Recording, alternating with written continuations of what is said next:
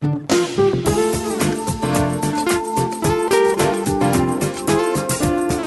to Transformation for Success with Dr. Barbara Young. If you're looking for something more, something different, something better, this is your opportunity. Over the next hour, we'll talk about inspiration for personal and professional success. Now, here is your host, Dr. Barbara Young. Well, hello there, and a big shout out to my international audience and fans. And I want to thank all of my listening audience for your support and tuning in every week to the Transformation for Success show. And just as a reminder, I'm live on the Empowerment Channel Tuesdays at noon and live on the Women's Channel on Fridays at noon. And both shows are available for downloading directly after the show. I'm also available on iTunes, Transformation for Success. So please share with your friends and colleagues. You know, this is February, and it marks Black History Month. Black History Month, or National African American History Month, is an annual celebration of achievements by Black Americans, and it's a time for recognizing the central role of African Americans in United States history. And since 1976, every United States president has officially designated the month of February as Black History Month. So while Black History Month is really synonymous with prominent figures, well, today we have one for you. I have an extraordinary gentleman by the name of Dr. Robert Michael Franklin, Jr. He is the well-known educator, author, ordained minister in 2 Christian denominations, and who was the 10th president of Morehouse College in Atlanta, Georgia, the nation's largest private 4-year liberal arts college for men from 2007 to 2012, and he's now president emeritus. Dr. Franklin is also was a visiting scholar in residence at Stanford University's Martin Luther King Jr. Research and Education Institute. He is now senior advisor to the president of Emory University and director of the religion program at the Chautauqua Institution. And I hope I pronounced that correctly. But anyway, I want you to stay tuned for today's show. If you're listening live and you have questions of Dr. Franklin, you can call in the show. Yes, yes, yes. And the call-in number is 1-888-346-9141. Again, that's 1-888-346-9151. And we would be delighted and pleased to take your calls. Now, let me present my guest for today's show, Dr. Robert Michael Franklin, Jr. Hello, Dr. Franklin, and welcome. Well, hello there. It's very good to be with you today. Well, it's an honor to have you on our show today, and I really want to thank you for taking time out from your busy schedule to speak to our global listeners, national listeners, and local listeners.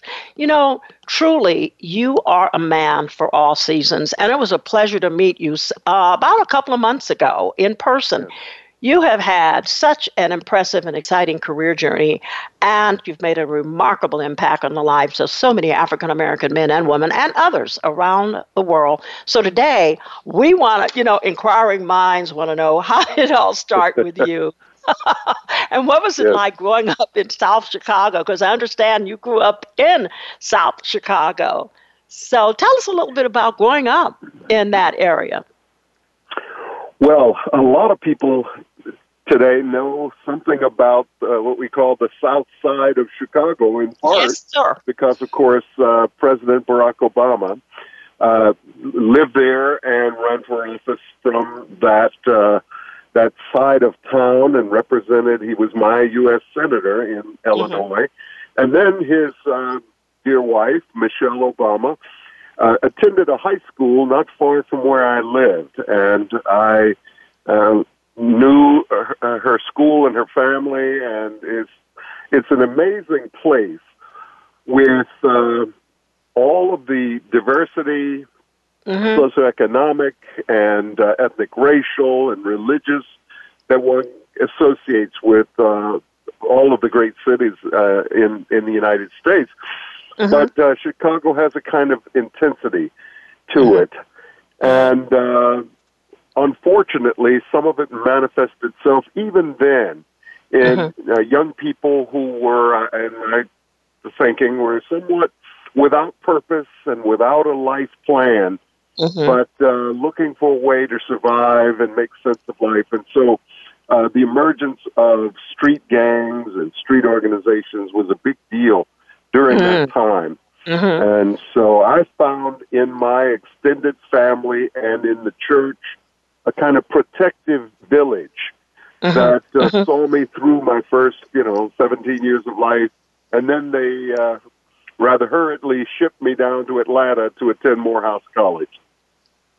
Well, I was going to ask you that, like, were you, was Morehouse your choice? Were you what inspired you to actually go to, Morehouse? South Side Chicago all the way to Atlanta, Georgia is a leap. It's a great question, because I have a very special memory associated with that question.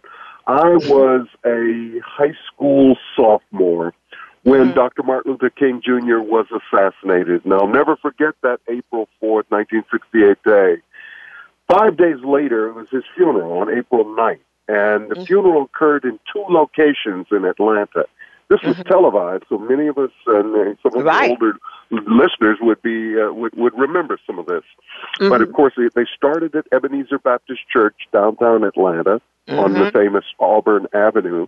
But then they marched the 3 or so miles out to the Atlanta University Center, this wonderful compilation of higher ed institutions that include Morehouse, all men's school, Spelman, an all women's school, Clark College, and Morris Brown College, co-ed, and the ITC was the seminary.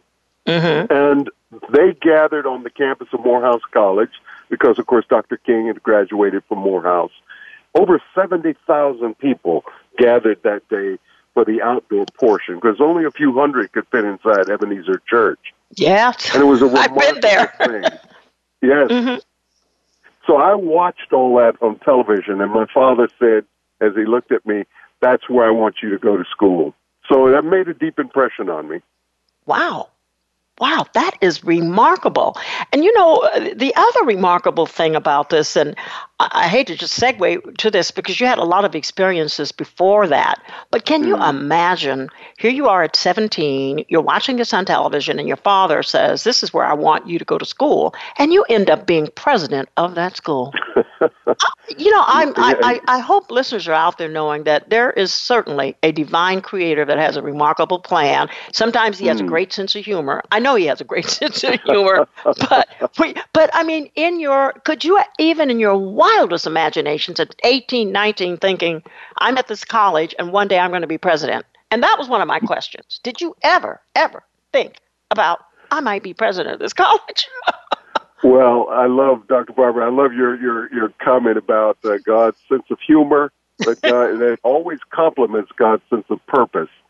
And I didn't see it. I didn't imagine it. I had no idea, what does a college president do? And how does one prepare for that kind of role? But over time, it began to unfold, just like going through a book. It's a chapter at a time, but ultimately it's a page at a time and a sentence at a time. And that's the way I walked into the office of the presidency at Morehouse College, over 30 years after I left as a student. And what a tremendous honor that was. I will tell you this, that the day I graduated, the president of the college saw me standing there walking along with my mother and father. And he did come up to us and he said, "Brother Franklin, I hope you'll go out and earn your doctoral degree and someday come back and maybe be president of Morehouse." Oh, my goodness. I thought to myself, he probably has said this to 50 different guys today. But whether he did or not, when he said those words to me, he was talking to a future. That was a prophetic word, what some people would call a prophetic word. And maybe he didn't even understand it himself when he said it. Exactly. Isn't that something? But when I look back and have looked at your bio and have talked about this to other people, you had the opportunity that a lot of young people, I hope today, are listening to this show about experiences. And as you say, a book, and then it's chapter by chapter and it's page by page. But you had the opportunity to study abroad and have that experience of leaving the United States and going to England. And I wanted you to sort of share a little bit about that, because here you are, you're South Side, Chicago, you go to Atlanta, Georgia, and then you get this year of study abroad in England. Mm-hmm. So how did that impact your viewpoint, or did you believe that it had something to do with impacting your viewpoint life? It certainly did. That year abroad made all the difference in the person that I became, because it was a time, we all grow up in local spaces, local villages, local communities. Mm-hmm. And there's a wonderful proverb from a Ghanaian community that says, never declare that your mother's stew is the best in the world if you've never left your village. Okay, and I love that. So it was by stepping outside the United States, my home, my beloved country, I was able to look back at this country and see its strengths, its challenges and flaws, but also myself to be transformed into a phrase that I used to urge upon my students, to become a global citizen. Mm-hmm. Mm-hmm. You can love your own home's country, but ultimately we should be citizens at home anywhere on the planet, because we all belong to God. It is so true. And I just felt that you needed to explain that, because I know when we leave this country and go to other countries, there are experiences that they're hard sometimes to define, but definitely they will make an impact on your viewpoint. Mm-hmm. And then the other part of it is you obviously were raised in the church. Which you talked about, that foundation for you that kept you from getting into gangs and maybe getting into trouble. But then you, later on in your life, you rededicated your life and you went into the ministry. And here you are, become an ordained pastor. I mean, I'm trying to put this all together. So here we are, the educated student. And so then he has this experience that where you rededicate. So you had that need to rededicate, and then you felt you had a calling, from your own words, to go into the ministry.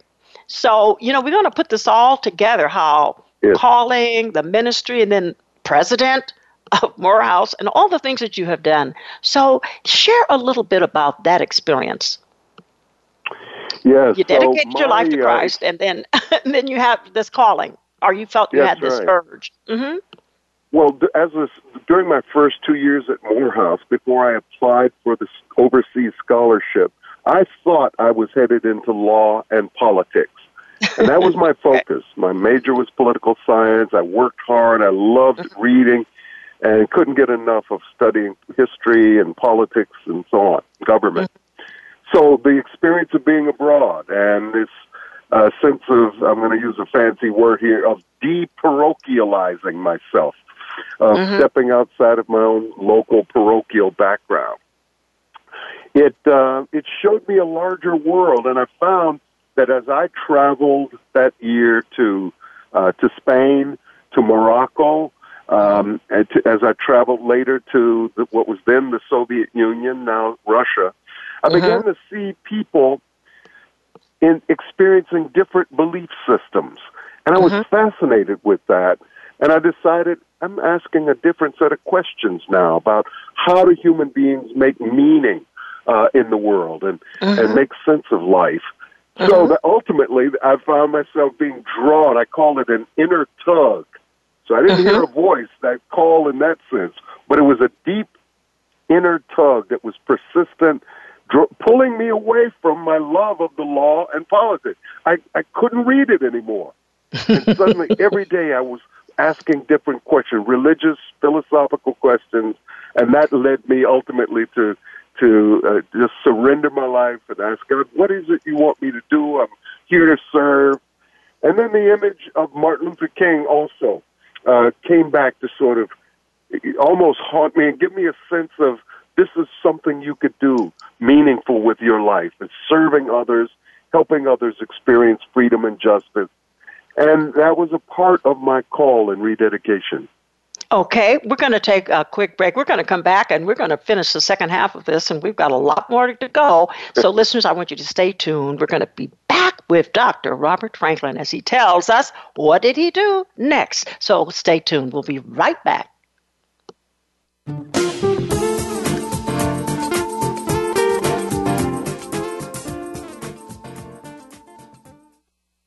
Follow us on Twitter for more great ideas at Voice America Empowerment. Can you think of anybody who does not want a better life and to be a better person? Think about that for a second. Almost everyone wants to be better, but how does one go about doing that? One thing that is making people better every week is tuning into the Self-Improvement Show with Dr. Irene Conlon. All real change comes from within, but many of us don't know where to find the information or guidance we need to make the changes that bring about the improvement.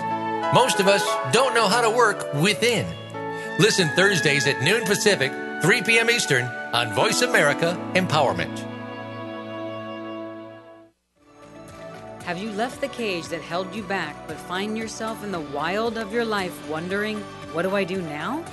I'm Dr. Lisa Cooney, and today I'm going to give you the tools to answer that question. Regardless of the issue, your choices of the past no longer need to haunt you. You have the power to change that and to create from a space of fun and ease. How different can your life be? Find out.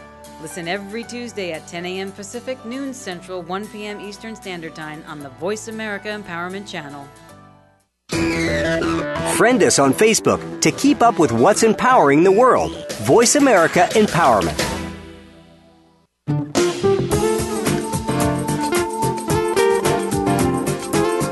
This is Transformation for Success. To reach Dr. Barbara Young or today's guest, please call into the program at 1-888-346-9141. That's 1-888-346-9141. You may also send an email to info@transformationforsuccess.com. Now, back to this week's program. Well, hi there, and welcome back with my discussion and interview today with a very prominent and renowned educator, author, ordained minister in 2 Christian denominations, and we're going to talk about that. And it's Dr. Robert Michael Franklin, who was president of Morehouse College in Atlanta, Georgia, the nation's largest private 4-year liberal arts college for men, and he's now president emeritus. He has done so many things, and we're just having a great time talking today. And interestingly enough, before we went on break, we talked about his love for law, for politics, and how he had this inner tug, as he calls it, that had him go in a different direction. So, Dr. Franklin, we'll continue with, well, you had that tug to go into a different direction. What did you do? Well, when I returned, I realized I was in a bit of a crisis because, when you make a life-changing, new directional trajectory, you don't always have a roadmap for it. Right. And suddenly I had a map for going to law school and entering politics. I didn't have a map for ministry. And I'll be very honest here, many of the ministers that I knew were not people that I particularly wanted to emulate. Right. And so I was really struggling with that and praying for role models to emerge. Even at this late stage in my college career, I was a senior. I was about to graduate. And one day I'll say I stumbled upon, I was in the library and there was a large bin of college and university catalogs being discarded. And I just happened to walk past and I saw the colors in one of the books that reminded me of the colors at Harvard, and that was the law school I wanted to attend, and I just picked it up and happened to be the divinity school at Harvard. Well, I'd never heard of it. And I said, well, they're probably throwing this away because it no longer exists. But I pulled the card. They had those old cards you could mail in and asking for more information. I did that, received an application, and the long and short of it is I was admitted, and that's where I really began to prepare for ministry and for higher education ministry as well. Isn't that interesting? I find that so fascinating. So how long did it take you? You went through that with the expediency, I'm sure. Yes, you sailed through that program. It was a 3-year degree program, and so I spent those 3 years up in the Boston, Cambridge area. And then you went on to the University of Chicago to get your PhD. What inspired you to get the PhD? Did you feel you needed to have that as well? Yeah, I realized that as I was concerned with kind of healing the brokenness of people, and as I was studying to provide counseling and so on, I began to ask a more radical question of why are people broken in the first place? What's happening in our society? What's happening in their lives? And that's what prompted me. Also, a couple of terrific teachers who became role models for me. And I thought, this professor life, I think I could do that. And so even as I was engaged in ministry, I served as a hospital chaplain in Chicago, saw a lot of a lot of pain, a lot of death. But then at the same time, I was asking, how can I serve in a more strategic way to help redirect young people before they get on the path that leads to violence and early death? So that's what led me into a PhD program in ethics and in psychology, and it was a wonderful experience. And that set me on the course as a professor to begin to be noticed. As I was writing and publishing, I now have 3 books, and the latest is Crisis in the Village. Right. I talked about these challenges facing all families, not just African American or Latino families, but crises in families, in congregations, and in schools.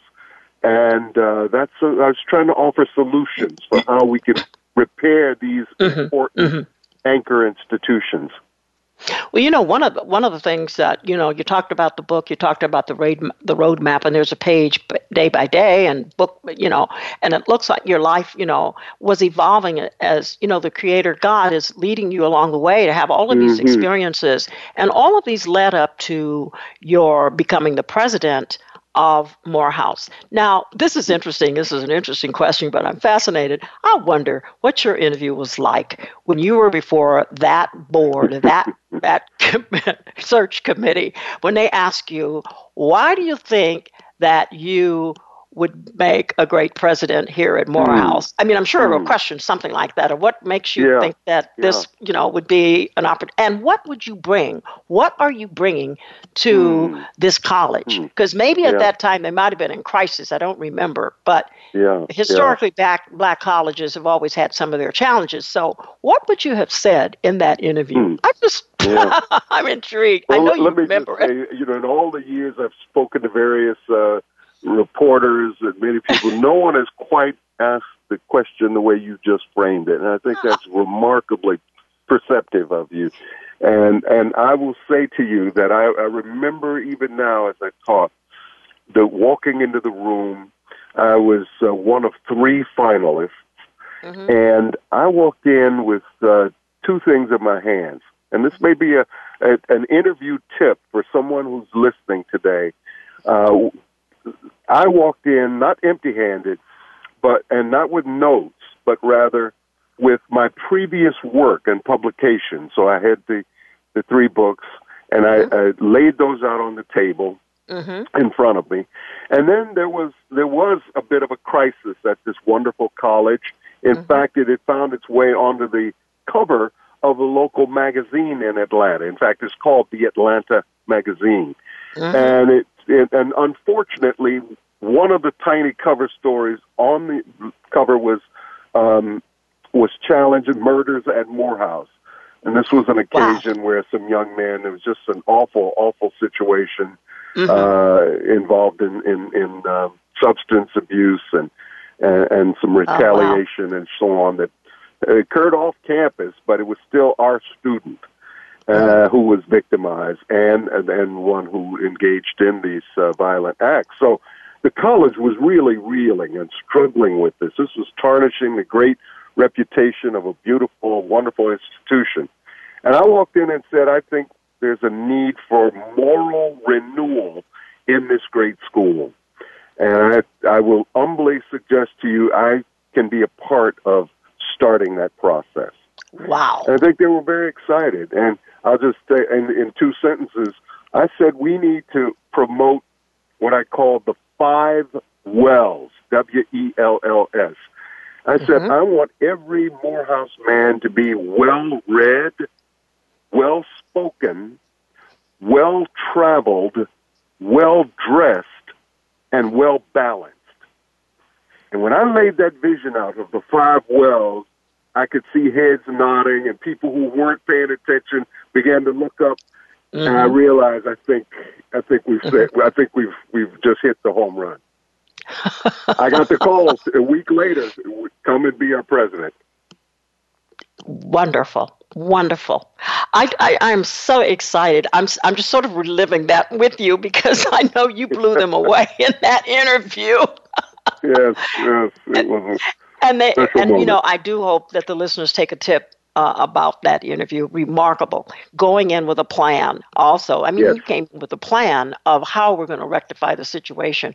And that's really, really, really, and balance. Those 5 wells, did that lead you into establishing what you call moral leadership? Because I know that with your tenure at that university, you inspired well over 700 men or more to lead greater lives. And what an accomplishment. And I want to give you kudos for that because I know that must make you feel like it was worth it because there are challenges too.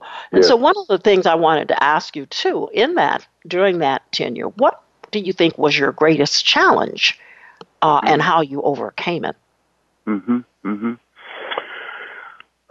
Well, ultimately, the external challenge was, this is during, 2008, the recession in our economy, and seeing so many families who had saved and devoted their life savings to educating their son or grandson, and to see their savings evaporate, see families lose their homes, many of them lose their jobs. And they would come to college with this enormous sense of grief and guilt. And we did our best to keep them enrolled as long as possible. But that was an enormous challenge. And it was a challenging time to be engaged in fundraising. College presidents essentially spend 70% of their time asking for money. Well, that's, I know. That changed over the years. Yeah. Exactly. Yep. You can't do the fun. Now they're hiring business managers, guys who have a business background. Indeed. That's right. And we needed that. We have it now. But back then, it was a focus on the president as fundraiser, and which I enjoyed because I enjoyed telling our story.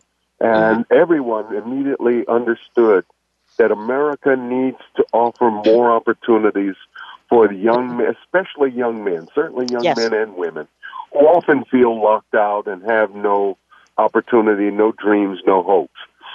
So that was one of the big challenges. And another interesting challenge emerged in talking about the 5 wells, well-read, spoken, traveled, dressed, balanced. When I talked about being well-dressed, there was some controversy there. I bet. Some of the students, a few of them really challenged. They said, what we wear is none of your business. But I told the faculty I did not want to see young men, their communities that sent them to Morehouse, they shouldn't sit in a classroom with a baseball cap on. We told them they couldn't sag their pants. They had to pull up the pants. They had to look like leaders. And I made a deal. I said, you can do what you want, wear what you want on your own time. But when you're on this campus where Martin Luther King walked this campus and leaders like Julian Bond and Maynard Jackson, former mayor of Atlanta, on, look like a leader. And I'll tell you, Dr. Barbara, 95% of the students gave me a standing ovation when I said that. The others decided to part company. I know they did. And, I have a person that he calls it wrap the package. You wrap the package. Yes. I like that. I'm a strong proponent on that for women. I mean, I mastermind a lot of women, and they know Dr. Barbara Young. I am on it about wrapping the package. I like that. That's what I call it. And I used to say the first impression. Success. I used to say dress for success, but I finally got, I said, I'm going to get just kind of maybe a little down D&D. Yeah. Wrap the package, ladies. That's wise. I will use that and I'll quote you. Well, I did get it from someone else, a gentleman who has a program, and I'll tell you, and this is just offline, but his wrapping the package with men, they wear black suits, they wear yellow ties or white, and they're silk, yellow, pink, red, or beige. That matches the shirt. And every one of these African-American men and others from all over the world who dress like that, they talk about how they're moved from a coach to business or first class and the way they look based on how they wrapped the package. So anyway, thank you for that. I know you've helped so many, many young men, and I hope today that someone out there is listening to that. On your own time, you can dress like you want, but there are occasions you need to wrap the package and dress for success. So from all of your experiences too, Dr. Franklin, what has been your most gratifying and memorable? Because you've got a lot, but a couple of them you can share. I know they were just outstanding. Well, I think it was being invited by President Obama to serve on his Fathers and Mentors Advisory Board. Wow. And I visited the White House during those years prior to the announcement of what became My Brother's Keeper. We were helping to shape what he announced as My Brother's Keeper. Okay. But during those early years, we'd meet at the White House, and it was only, I guess, 15 or 16, and these were, well-known, like Reverend Ron from Run DMC and the coach of the Pittsburgh Steelers, Alonzo Moore. He had a couple of Pro Bowl players, and one of the chef, Bobby Flay, and then little old me, the president of Morehouse. And he appreciated that there was someone there who was leading an institution dedicated for 150 years of helping to prepare young men of character and of intelligence who were serving their communities. So we made a great advisory board, had a lot of fun together. Every Father's Day, we'd bring in hundreds of young high school young men, white, black, brown, yellow, red, everyone. They would show up. They're so excited to be at the White House. And there was President Obama and Vice President Biden going table to table, talking to these young men, and he'd slap us on the back as the mentors and say, keep up the great work. We appreciate what you're doing. So that's one of the great achievements, I think, and things I really feel good about today. You've done just such great work. I'm so excited about it. And so out of all of you've written several books, but one of the things I thought about, Dr. Franklin, out of all of the books that you have written, and there's a plethora. You've written 3 books. Is it 3 or 4 books that you've written? Yeah, 3. The 4th one is in the making. Called The Moral Leadership. Yes.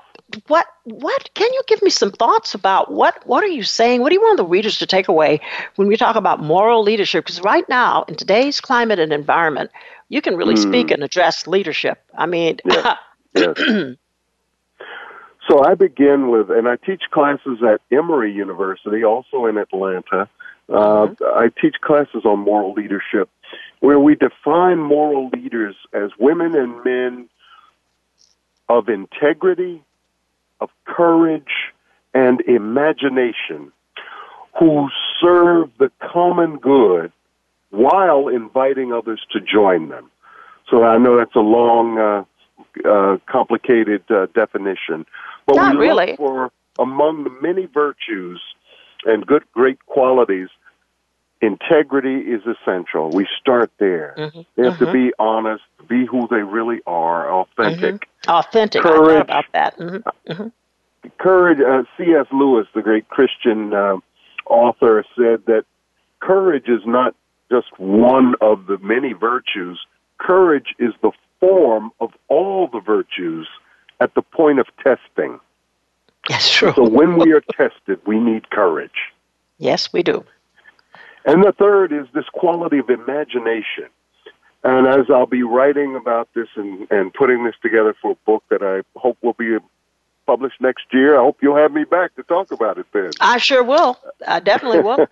Yes, sir. And there I'm suggesting we need people who are creative, who have a determination and a resilience to try, 100 different things and never to give up, to learn from failure, to embrace failure and frustration, and to say, I have something to learn in every disappointment in my life. So I'm working on that and trying to identify examples of leaders who I regard as moral leaders. And I'm focusing on people who are alive today. So it's easy to talk about people like Nelson Mandela or Mahatma Gandhi or Martin Luther King or Dorothy Day. But I'm also interested in the people we see in our midst. A Bishop Charles Blake of Los Angeles, a Pope Francis, a young Muslim woman, Malala Yousafzai, who was literally shot in the head for trying to promote girls' education in Afghanistan. And so leaders like that who inspire us and invite us to be better people. And ultimately, my suggestion is that all of us can move from being simply moral citizens to being moral leaders. We're going to take a break right here. I hate to stop you but we're going to come right back after a quick commercial break, and we're going to have more of Dr. Robert Franklin. So stay tuned. We're going to be right back.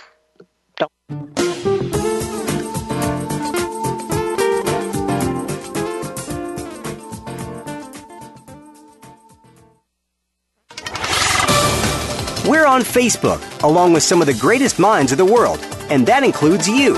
Visit us on Facebook at Voice America Empowerment. How are you doing in your life? Do you control your life, or does it control you? In our hectic, overconnected world, do you spend too much time feeling tired and wired? Tune in to Master Your Life with hosts Leah Mattinson and Dr. Howard Rankin for inspiration, insight, and intelligence on how to gain control of yourself and your life. Along with some inspirational and knowledgeable guests, Leah and Howard will give you the tools needed to help you on your journey. Tune in every Tuesday at 9 a.m. Pacific Time, noon Eastern Time on the Voice America Empowerment Channel. Success starts here. VoiceAmericaEmpowerment.com. It's your world.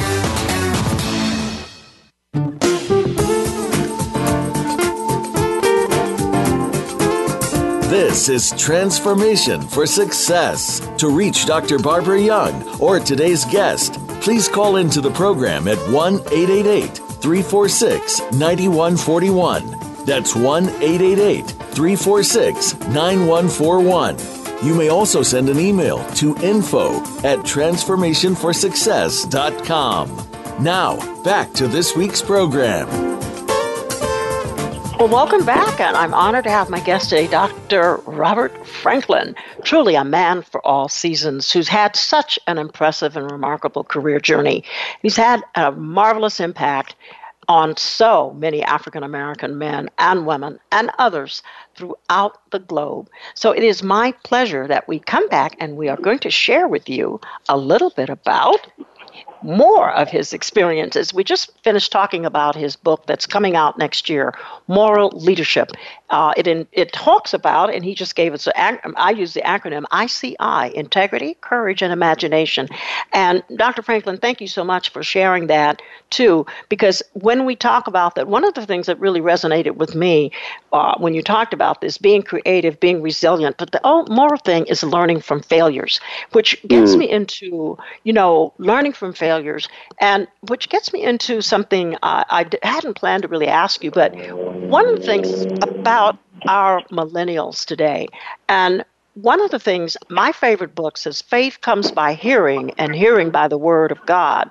So what are the things that our young African-American women and men, the millennials, I would say, should be hearing today in order for them to achieve their greatness and step into their destiny?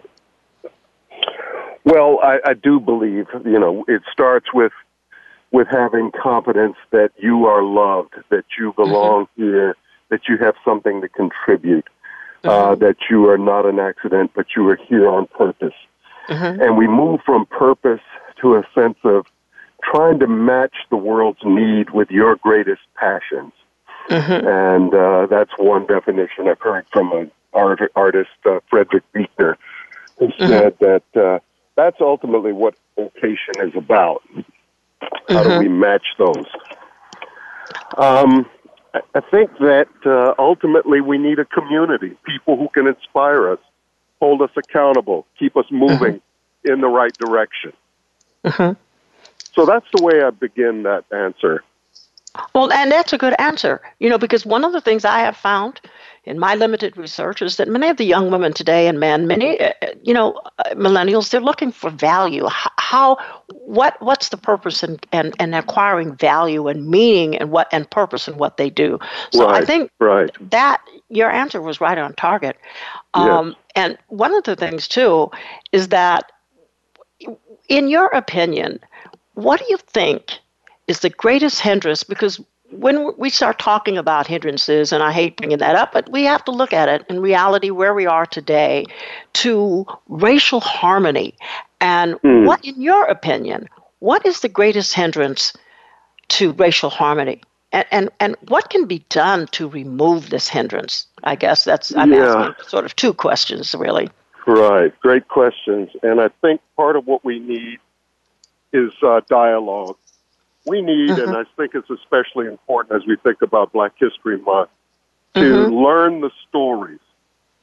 Start with our own story, how our people came to this nation, their experience in America, where we've gone since the beginning of our time here, and then learn the stories of others. And, for people of color, it's knowing the European story, the Anglo experience. For Anglo and Europeans, it's understanding Native American stories, African stories, and peoples from Asia and around the world. So that's a part of the educational responsibility all of us have. And we can do this. It's not just by reading thick books. You can also learn a lot by watching movies, reading novels, and make it fun. You can learn a lot even online. So I think we move from there, having a knowledge base, to ensuring that we show respect to all people.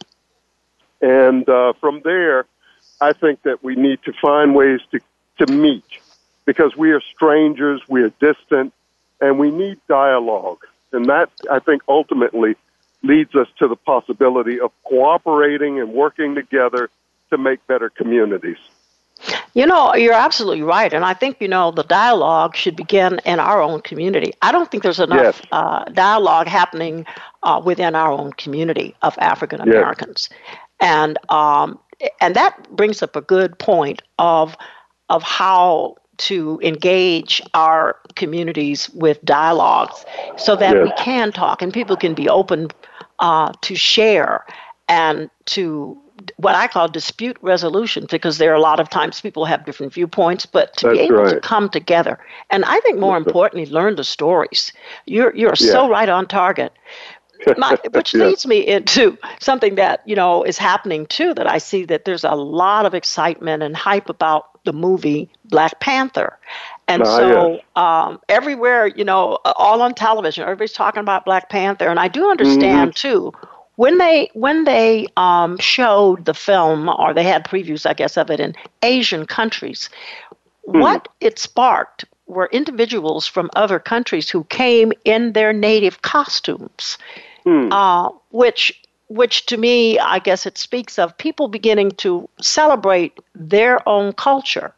And so maybe this has sparked something that will generate positivity. And so I want your thoughts on that, on the movie Black Panther. I love that. And I think this is another of those moments where not just all Americans, but the entire world can tune into the story of a particular people, even though it's a fantasy. It's rooted at least in an understanding of a particular African nation that has enormous mineral resources that the world desires. And it tells stories about leaders, the role of leaders, moral leadership. Tells us something about families and how we protect one another, how we serve one another, and about how we can even engage in conflict in a respectful way. And so I think this will be an amazing story. I'm looking forward to seeing Black Panther and hoping we can utilize that story to open up into these other important lessons about moral leadership, about virtue and good qualities, how important it is to tell the truth, to keep your promises, to be a good person even when no one is watching, and then about doing everything you can to strengthen our family and enhance our communities. Sometimes I tell my students, if you're going to apply for a job and you approach the place of employment and you see paper strewn about on the sidewalk, so the first thing you should do is pick up all the paper you can, and then make that a part of your qualification. And I've heard one young man tell me that he used that, and the employer noticed this young man picking up trash in the yard before he came in, and they hired that young man. They said, "You have the qualities we need." Yes. Oh, that's wonderful. I just really want to thank you for that because, my heart is just, full now because it gives this movie, as we talked about it, and you're sharing about moral leadership and seeing communities and being able to realize that they are heroes. And for our young people, particularly these young African-American males, have never really seen a Black hero. But also, more importantly in that movie, as I understand from the clips I've seen, is that it also shows women, African-American women, who are strong, but who are portrayed in different roles of strength and leadership. So that it's not just one particular model, but there are many models of moral leadership among women. So I just wanted to, share that too. But that is so important because so often women are in the background in those films. So you're absolutely right. This era of Wonder Women, let's see more kinds of wonderful women. Right. Yeah, Wonder Woman is not the only woman. I mean, so there are a lot of African-American women, Asian women, Latino women. Right. I hope that this is going to be the year of the woman. That's my hope anyway. Yes, I like that. But I just can't thank you enough for being on the show today and sharing your nuggets of wisdom with our audience. And most importantly, your extraordinary transformational journey. And I want to wish thank you so much. Many blessings as you continue doing the work of our God and Creator and pursue your book on moral leadership. I'm going to be looking forward to its publication. But just a note for our listeners, how can they attain any of your previous books that you have written? Well, I have a website, and if you go to robertmfranklin.org, you'll find access to those books. You can certainly find them online. You can see the titles and descriptions of the 3 books on my website, robertmfranklin.org. But then, through Amazon, all sorts of avenues and bookstores have them, so you can order them and get a great deal. But I'd love to hear from those who decide to read it. Oh, I think that's going to be wonderful because actually those books, I want to read those books because they sound very provocative and interesting titles of those books. And I had a copy of all of those books and I was looking for them and I can't find a copy that I had of the titles of all of your books. Yes. Can you just share with us the titles of all your books? Yes. So my first book I got them. Crisis in the Village, Vision. Restoring Hope in African American Communities. That was one that you did. So Liberating Visions. The second was Another Day's Journey. Another Day's Journey. The third is Crisis in the Village. Okay. I think that would be a good read. Restoring Hope in African American Communities. And so I want to thank all you listeners today for tuning in to Dr. Robert Michael Franklin. He has been a wonderful guest. And again, I want to wish you extraordinary blessings. And listeners, listen up because we're going to have a great show for you next week. And as I leave you with these words. And I'm going to ask Dr. Franklin, do you have any last words you want to say to our listeners? Any prophetic word? I have a favorite quote that I'd like to cite. It's by Rabbi Maimonides. It says, "The world is equally balanced between good and evil. Your next act will tip the scale." I love it. So I have one too. Happy Mardi Gras. Happy Mardi Gras. It's Tuesday. It's called Fat Tuesday in the United States. And I also want to say health, happiness, and success depend upon the fighting spirit of each person. The big thing is not what happens to us in life, but what we do about what happens to us. So I want you to tune in next week. Again, we're going to have another exciting guest for you during Black History Month. Have a very blessed week to all of you, and thank you for listening. And Dr. Franklin, you have a great day, and thank you so much for being on the show today. We love you. A real pleasure. You and all your listeners. Thank you. Thank you. Bye-bye.